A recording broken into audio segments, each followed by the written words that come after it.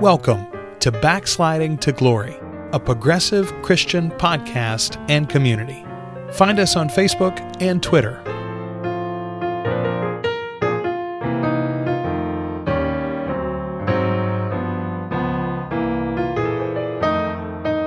Welcome to Backsliding to Glory. We are your hosts. I'm Joel.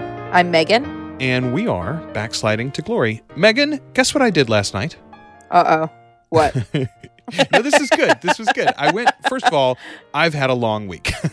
Yeah. In lots of ways. And I needed a little respite. You know, we talked last week about rest and restoration and how we need to have those moments for ourselves. Well, I took one for myself yesterday, and I went to see a buddy of mine, and we had a beer, and we had a BS session, and it was awesome. We talked about work, and we talked about life and church and family and all sorts of stuff.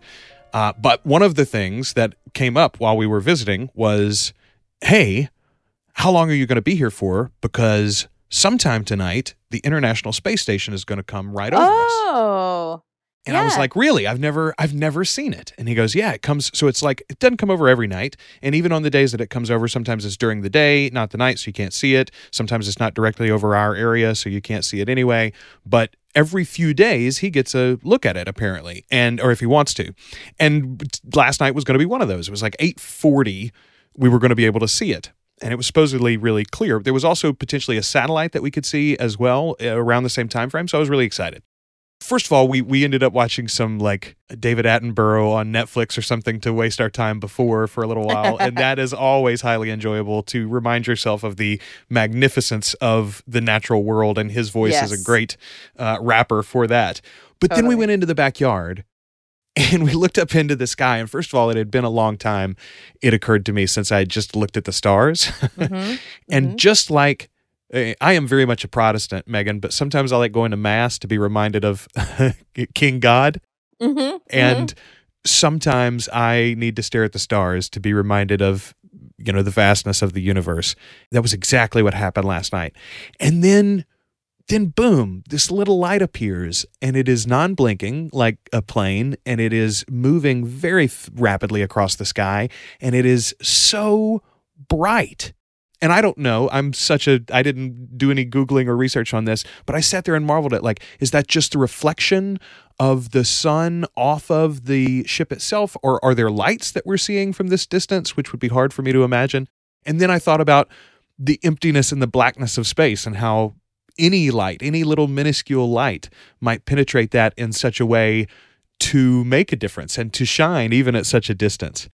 And then I thought about how amazing it is that there are human beings on that ship hurtling across my sky, and that they have lives and pasts just like me that connect them to people just like me. And they have people back at home that are thinking of them and maybe looking up at the sky and waving hello for a moment. Mm-hmm. What an achievement for the human species, first of all. Quite. It leaves me a little saddened that we don't do more, that we haven't pushed farther in my lifetime in particular. Mm-hmm. But then again, isn't it amazing that we ever got there at all? Yeah. So anyway, sometimes I think in that rest and in that respite, maybe remind yourself of the vastness of things. And I don't know, I stared up at the sky, and Josh, my best friend, was saying, "Isn't it gorgeous?" And I'm like, "Yeah." And all I could think was the line for me, it's from History of the World Part 1. Remember thou art mortal. Remember thou art mortal. Remember thou art mortal. You'd love my pastor. He's a heavy Monty Python referencer. I'm a big Monty Python fan. I'm a big History of the World Part 1 is actually Mel Brooks. Oh, right. Sorry. You know, it ends with the hint to the sequel, History of the World Part 2, Jews in Space. Right. Sorry. No, it's all right. Both are absolutely applicable. Mel has a particular American sense of humor that appealed to me as a youth, especially. I'm so sad that my sons haven't fallen in. We tried to watch Young Frankenstein about a year ago, and neither one of them got it. Happen. They were not. Yeah. Nope, weren't into it at all. Megan, our topic is not Young Frankenstein or it's not esoteric humor today. We're going to be talking about this week And this holiday, this season that the church finds itself in right now, we are, as a matter of fact, as this releases, it'll be Easter Sunday. It'll be Palm Sunday, won't it? Palm Sunday, that's right. We'll be a week ahead. You're right. A week there ahead. We go. I owed you a correction there. You definitely do owe me a correction. Well, you got to correct me, so it's only fair. Yeah, it's absolutely. Palm Sunday. And so we wanted to talk a little bit about Lent and Easter, the way we practice it ourselves, the traditions that we find particularly appealing and meaningful to us, and some of the different things that you can do to try to make this season a bigger part of your faith experience moving forward. I know for myself, especially growing up, I literally grew up in a Free Will Baptist church, as I've said before. Lent was not a thing that we ever discussed, except for the one with the I in the middle that comes out of your pocket, right? Right. Except I'm a Yankee, so that's called lint, which is a different word than Lent. Much as pin and pen are not the same word. Yeah, those are all the same, Megan. I don't understand your accent there. But honestly, I didn't have any real conception as a child, even as steeped as I was in the Christian faith, of a season preparing for Easter, which is interesting in retrospect because the sacrifice part of Easter was so integral to my understanding of Christ and the Christian faith. Whereas now, the fact that I do celebrate and note in some ways Lent, I think makes the Easter Sunday in particular wholly different. Whereas in my youth, Easter was very much about the death of Christ. Now Easter is only about the resurrection of Christ. Where do you come from on this? And what was your experience, especially as a child, with the Easter season and the Lenten season? I don't really remember. I had a sort of only casually religious childhood, as I've mentioned before. I remember sort of knowing about Lent, but we didn't, we went to a Presbyterian church. We weren't heavy Lent doers. From, sometimes there's a joke, from a Quaker background, every day is Lent. Because there's a lot of, every day is equally holy, but there's also a certain amount of self-sacrifice that comes with a lot of traditional religious practice there. But yeah, I have neither really negative nor positive childhood memories of Lent. It's I kind of knew what it was. I didn't really do anything with or about it. So nothing thrilling there. So what about Easter? What were you did you get a new Easter dress and things like that? No, we were too, no. Easter was definitely at home with my parents. It was definitely just a sort of holiday of, it was like a lighter gift holiday than Christmas. And I would go to church with my grandmother, but I don't think I really got new dresses or anything. It wasn't like a big... So I don't know if this is a Yankee versus Southerner thing, but certainly in our sort of area, fancy Easter dress-up stuff was not a big thing. You'd maybe have a nice dress for Easter, but it wasn't Easter photo shoots with freshly dyed eggs, and it was yeah, you maybe go to church on Easter, you do Easter eggs, you get an Easter basket, but it wasn't a big thing. Yeah, here, even among the sort of secular parts of our community, Easter was one of those times when they were absolutely present in church to remind everybody they were in fact members and they are Christians. They're just very busy the rest of the year. Right. And so that was, for us, as somebody who was there all of the time, Easter was a time where we were expected to sort of be on extra best behavior. There were presentations sometimes. There were special songs. There were definitely nice outfits. Now, I don't remember photo shoots exactly, although I do remember generally it was okay, before everybody takes their clothes off. Right. And looks normal again. Before you get something on that, come here, let's do a quick picture. Yeah, let's all at least take a picture so that I have something from this year where you look decent, Right. So that was the thing that I remember most, honestly, about Easter as a child. The thing that I think about really it's so... And I know it seems so surface and silly, but this is honestly the primal connection to me for Easter. I think of Jesus Christ Superstar. Oh, yeah. I try to watch it every year, honestly. Uh-huh. I do. I love the original film with Ted Neely, although I really enjoyed the live thing on Me too. NBC with John Legend. I thought that was great. My kids all really enjoyed it too. My daughters in particular are in love with the music, and they will every now and again ask to watch it again just Nice. because. I think that story, that film and the music so perfectly captures the lows and highs of the Lenten season, the story of the death of Christ, and also the promise of what it offers. I think it's more beautiful in some ways in that it is sort of like parsed through the lens of secular society. I think that it highlights the power of that story even for those who aren't quote unquote true believers. You know what I mean? The beauty of the story of sacrifice, of complete generosity and personal personal sacrifice that holds for anybody can watch that story and enjoy it and come away inspired. And I think that's exactly what we mean when we talk about the gospel and the good news, and so I do think in my head that's part of our 20th century canon, in a future in which I get the letter from Birmingham jail added to the New Testament. JC Superstar's book is added as well. Yes. Nice. Yes. I like it. I'm into it. I mean, I think the theology of Jesus Christ Superstar more closely aligns with my own than probably any Christian pop culture thing. Just because I don't tend to identify with the sort of evangelical pop culture things, but Jesus Christ Superstar it's good. It makes good sense to me. What do you feel about Easter now as you have grown and deepened your faith, and in particular as an adult, you and I have both talked about how our faith is centered around social justice and around the oppressed and around the underdog. What does it mean to you? Yeah, so Easter, it means a lot of things. I have some, I suppose, fairly lowercase o orthodox beliefs about what happened on Easter, and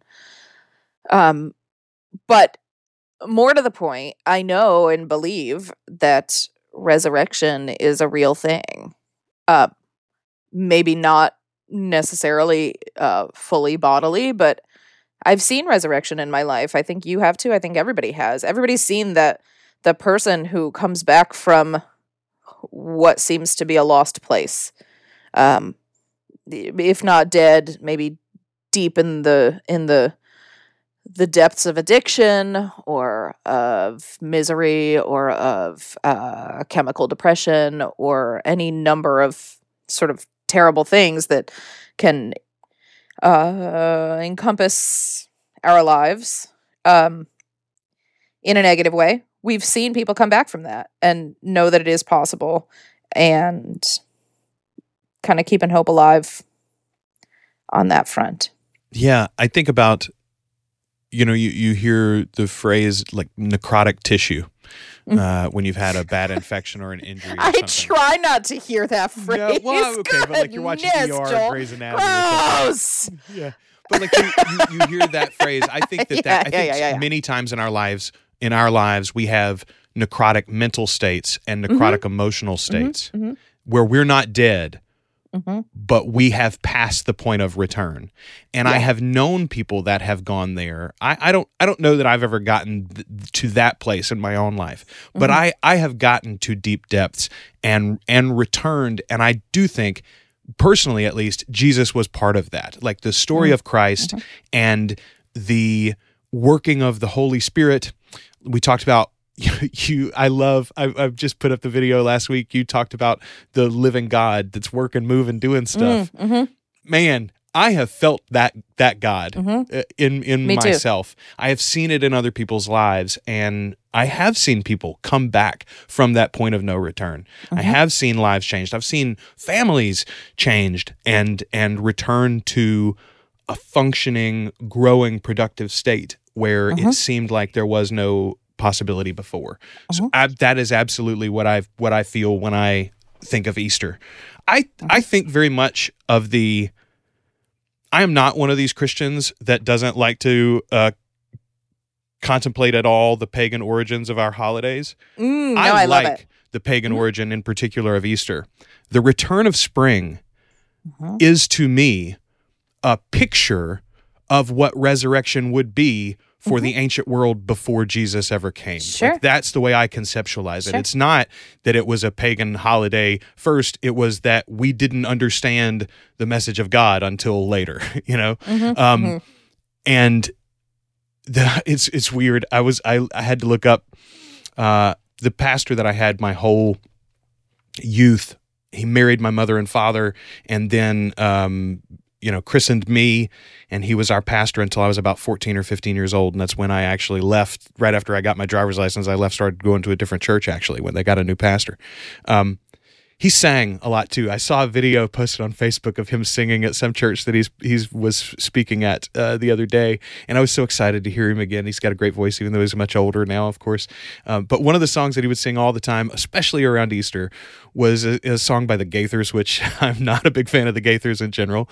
But Chris Christian, Gloria Gaither, and William Gaither wrote this song, and it's called "Then Came the Morning." Are you familiar with this at all, Megan? Have you heard it before? Nope. Okay.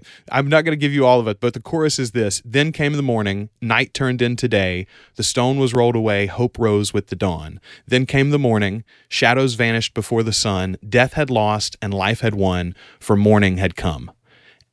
And it's just like three different stories. You hear like Mother Mary's thoughts as she processes the night. You hear the apostles' thoughts as they process, the disciples' thoughts as they process the night, and then I guess that's it. You just get those two versions.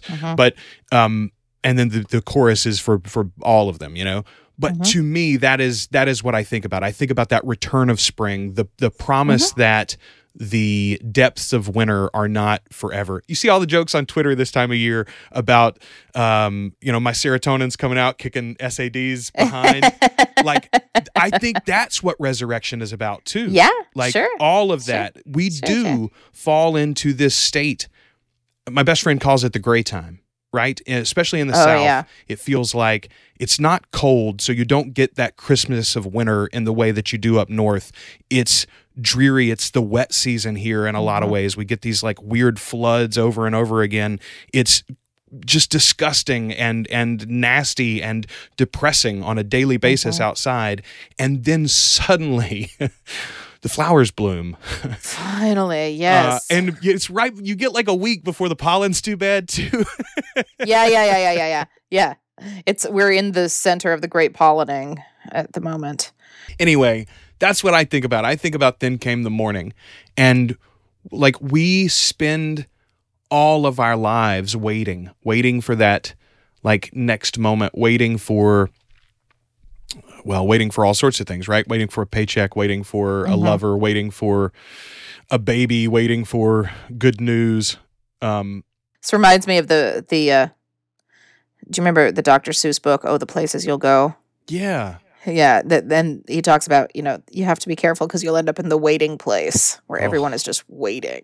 It's like, yep, that's adulthood. But that is. That pretty well describes it. And the point is I think the point is anyway, to remind yourself that Easter does come, and you can find your own Easters in your own way. Like last night with me in the International Space Station, like you just go out there and you grab it, and you have to live in the moment sometimes, so that you aren't always in the waiting place, you know? Like, yes. Totally. That list of to-dos will still be there tomorrow morning, but tonight I need to spend this 2 hours with my kid because he won't be a kid forever, right. Whatever it is.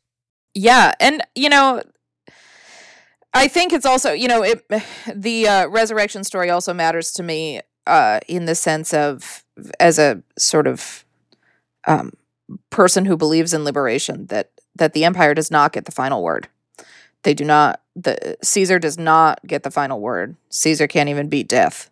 So it's a big symbolic story in that way, or literal story, I suppose. If you Well, Believe it literally. and I will say too that I think, and I'm pretty sure that you would agree with this, the church has occasionally bought into that too hard or listened to only that side of the message. Caesar can't conquer death, and therefore our only hope for the kingdom is in a different world.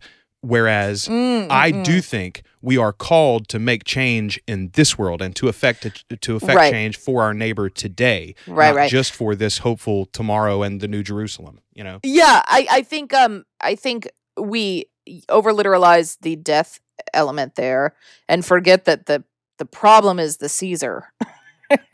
yeah, That's the problem. Like, the problem is a dominant empire that oppresses people, and that is 100% something we can fight against, and something we should fight against all the way.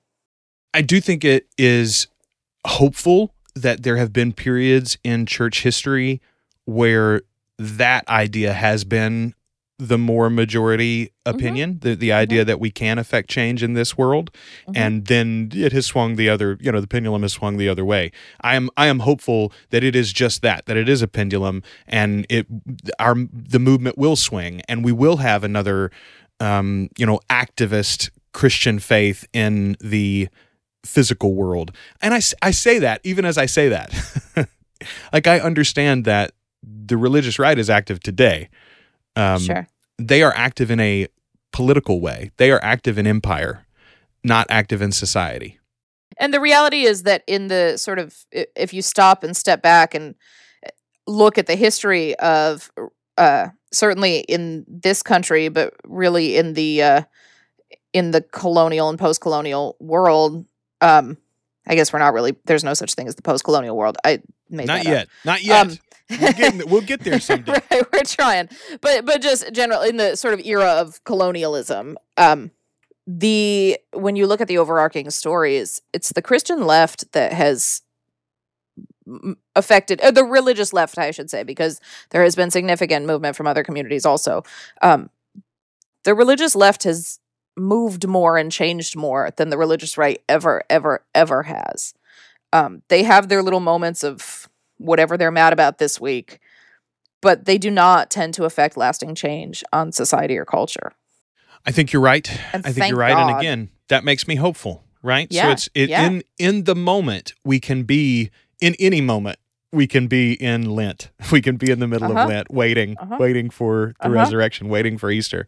But the thing is that we need to know that Easter has already happened, right? We live in a post-Easter world, Yes. no matter what time of year it is. Is there anything in particular that you can think of that you would like to point people to? Like, I would suggest strongly, if it's been a long time since you've seen Jesus Christ Superstar, or if you've never seen it since you're interested in a faith journey or your own, sort of theological stances, I would strongly suggest you to go and watch it again, either version for that matter.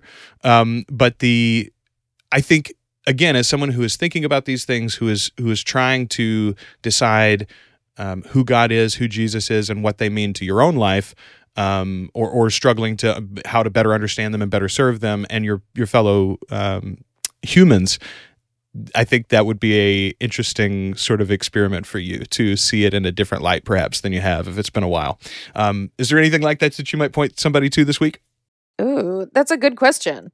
I mean, I would agree with you there. I'm always in favor of A Wrinkle in Time, the original book. The movie was very good, but I think the book gets a little more theological, even though it's quietly so. And the rest of the Wrinkle in Time series also. But I think that Madeleine L'Engle was a really interesting woman. She was an Episcopalian, very, very religious, and also a Christian lefty.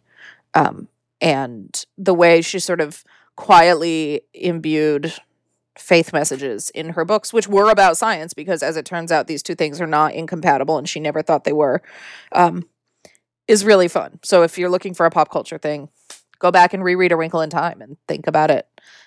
Just know that there are religious messages in the book and look at it that way, because it's fun.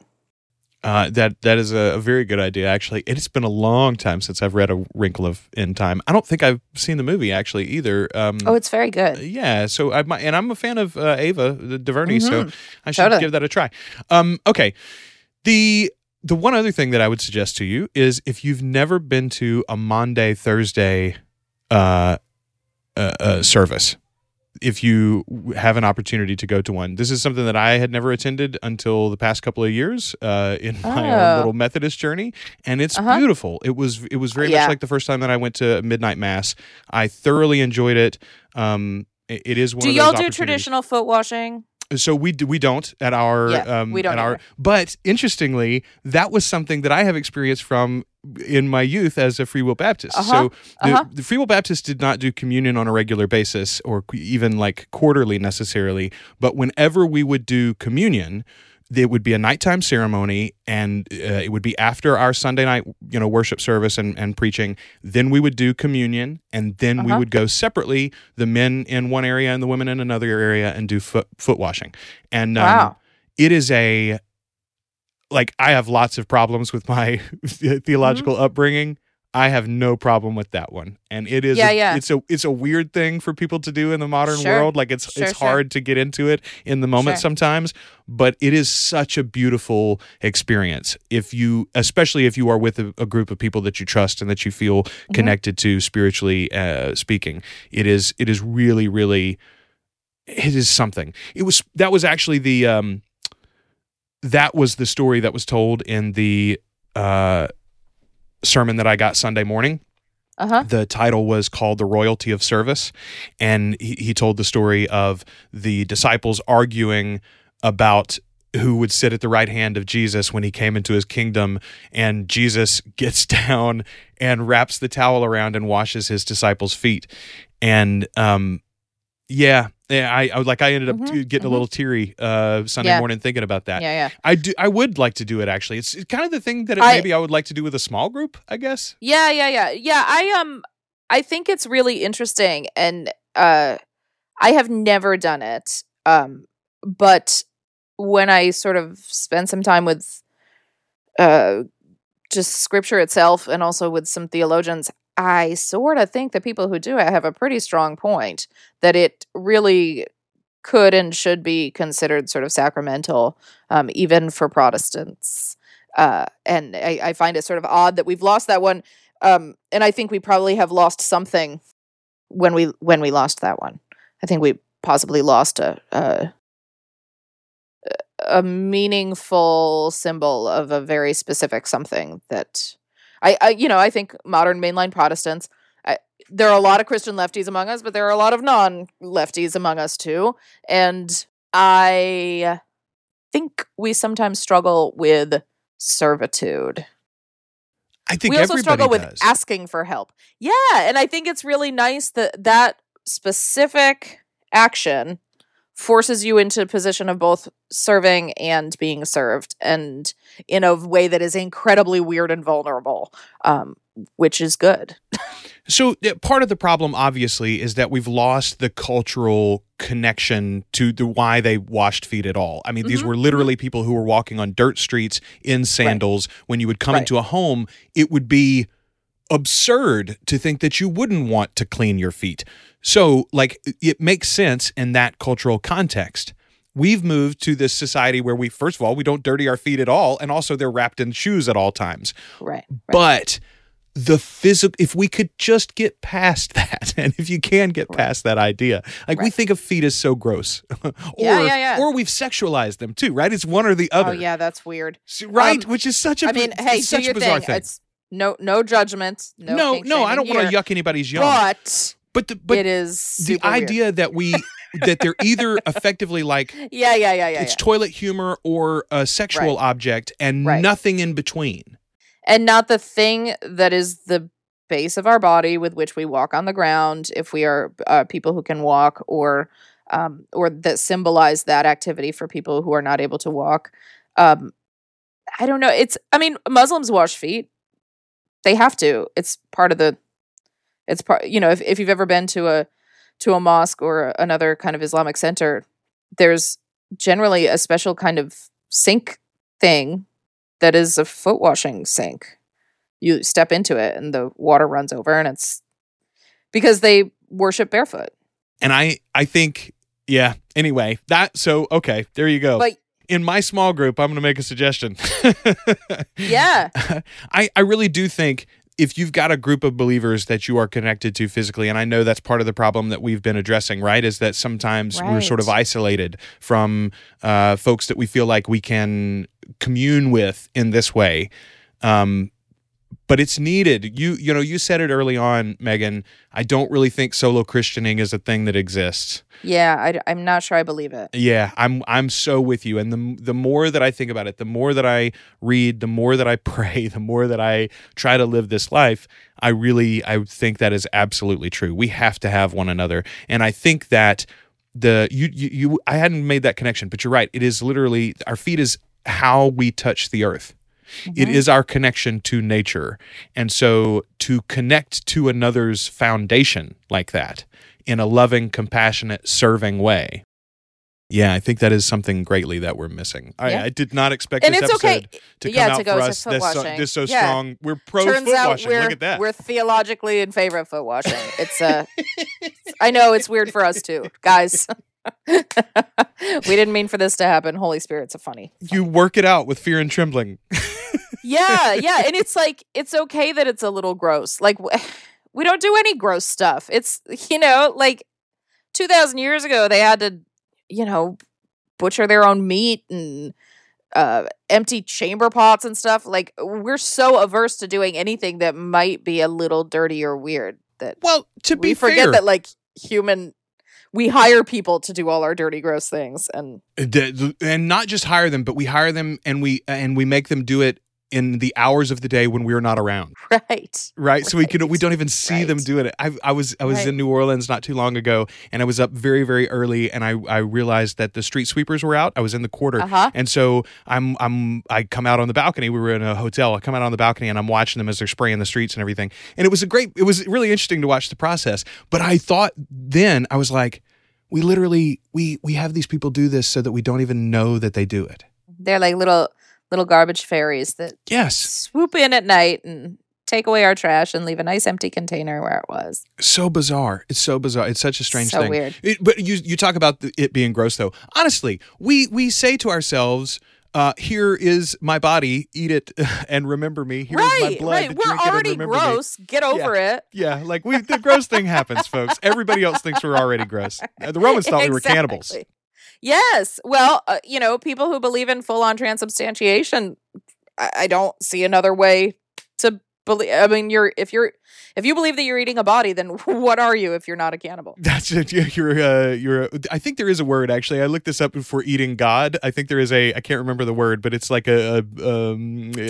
It's like theophagia. Theophagia. I think that's exactly it. Yes. I looked that up one time because I was fascinated by the concept that the priests had to consume the remainder. Like you have to, and you have to be careful about the disposal of it. I wasn't, as a non-Catholic, I wasn't familiar with that concept. And of course, it makes perfect sense in retrospect. Again, if you take that, you can't just throw Jesus in the garbage can. No, exactly. You also, I think there are rules about eating, because you can't have like a bunch of Doritos knocking around in your stomach with Jesus. Oh, really? Like, I didn't know that. I think you're supposed to give some time before you eat. We can, if you are a Catholic or a Roman Catholic or another tradition that believes in full-on transubstantiation, I actually would be really curious to hear, and not mocking you at all. No, that's exactly it. Super curious.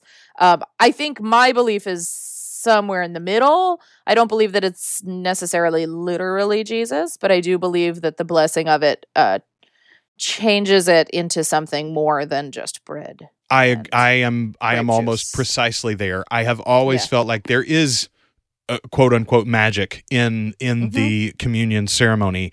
That doesn't have to mean that it is literally transmogrified into body and blood, but that's a little bit out of our realm. But You're right. I am fascinated by that by the theology there, and I would love to hear more from somebody if somebody wants to Well, and dive in with us on this one. And we both understand that we owe our own theology and any conception that we have of Christ and God owe a great deal to the theologians and that history and tradition. So, like, yes. Oh, absolutely. So, like, and there are lots of modern Roman Catholic theologians who I like very much. So please know that. I mean, if anybody who's not following Richard Rohr is doing themselves a disservice.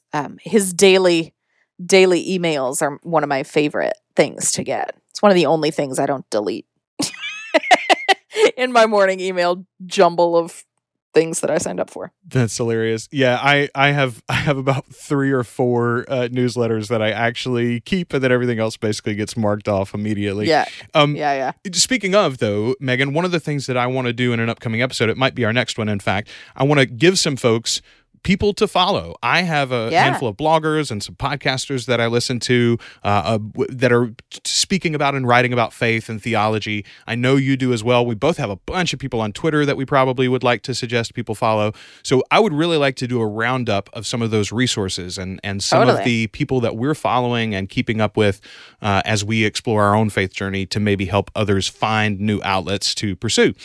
We'll do that in a future episode. Right now, I want to wish you a happy Palm Sunday and a beautiful Easter week, a holy week here. Yes. I do think there is so much to think about in the story. I love the arrival of Christ, the heralding of Christ into the city, and then the lows that he would see there just so soon after. I think it's a beautiful little track, this short story that sort of compacts the whole gospel into a week. It's really awesome. And I urge you to let yourself have a little imagination this week. Like, it's okay if you don't believe in literal resurrection. It's okay if you don't believe in, these sort of elements of it. But let yourself just imagine what it would mean to you if, because I think you can come to some interesting conclusions and sort of, I don't know. I just think it's really important to let yourself kind of float down imagination lanes and see where it takes you, because you can find some beautiful things there. I think that is a great place to put a button on it, as a matter of fact. All right. I'll second it. All right. Until next time, we have been your hosts. I'm Joel. I'm Megan. And we are Backsliding to Glory.